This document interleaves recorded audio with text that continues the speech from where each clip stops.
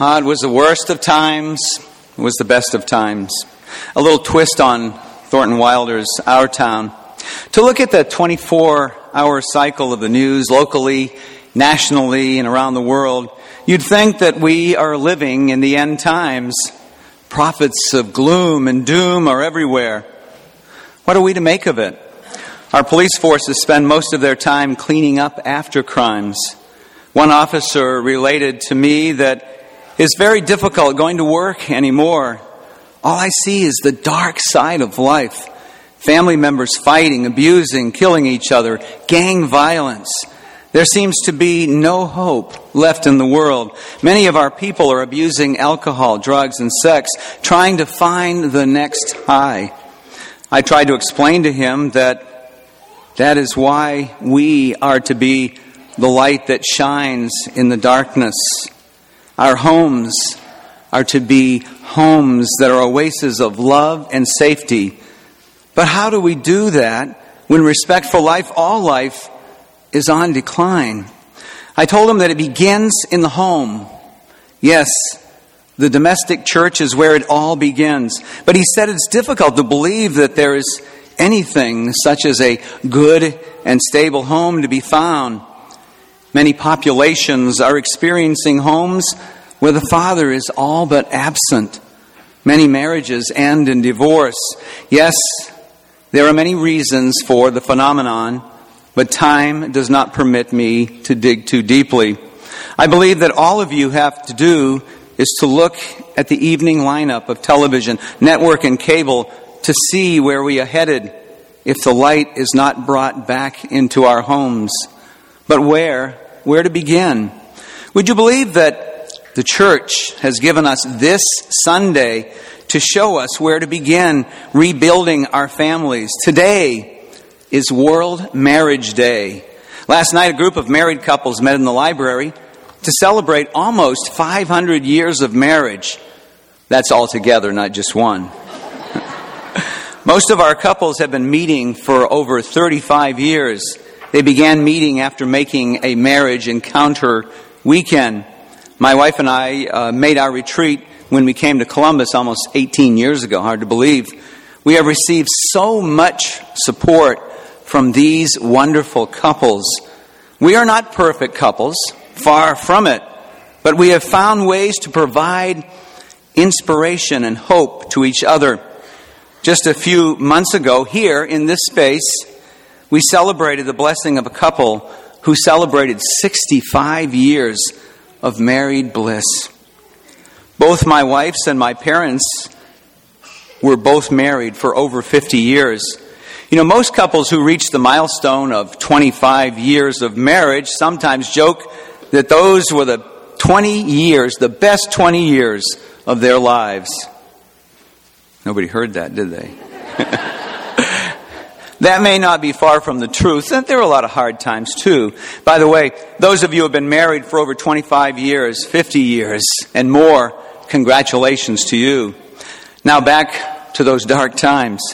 I believe that marriage and our Christian way of life is under attack by dark forces. Yes, the devil is real. Just look over my shoulder to see the effects of what he does.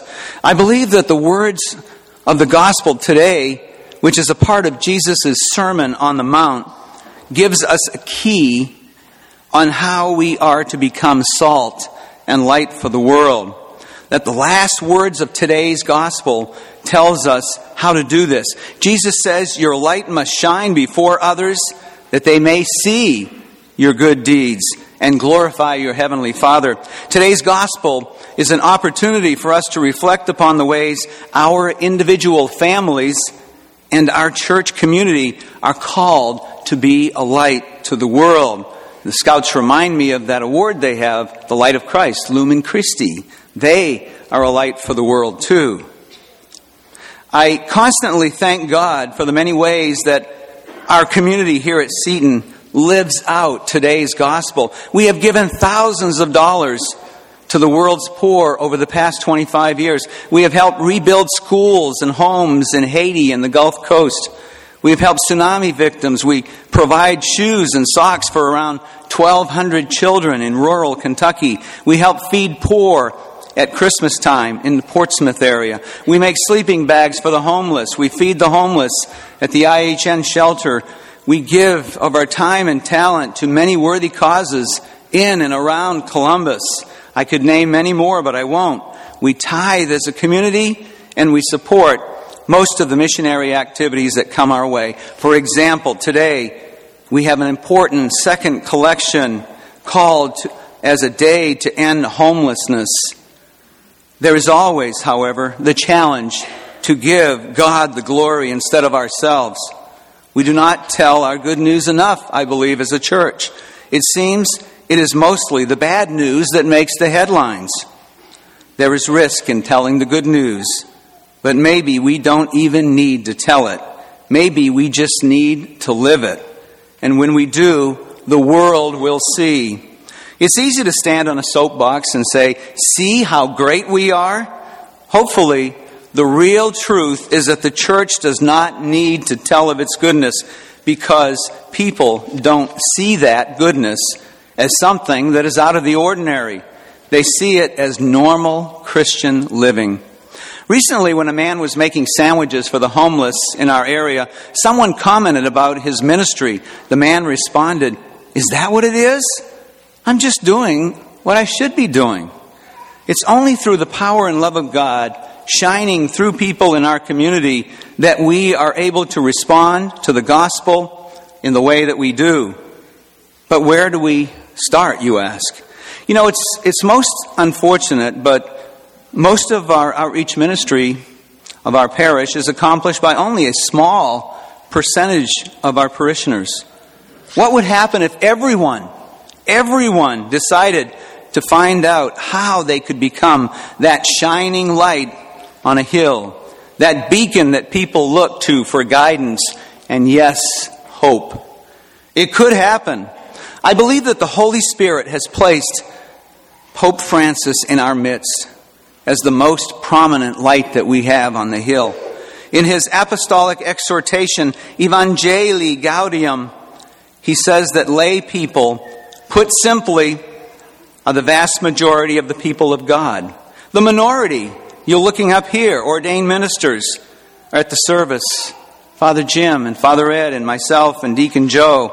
We are the minority. We can't do it without you. We can only do so much.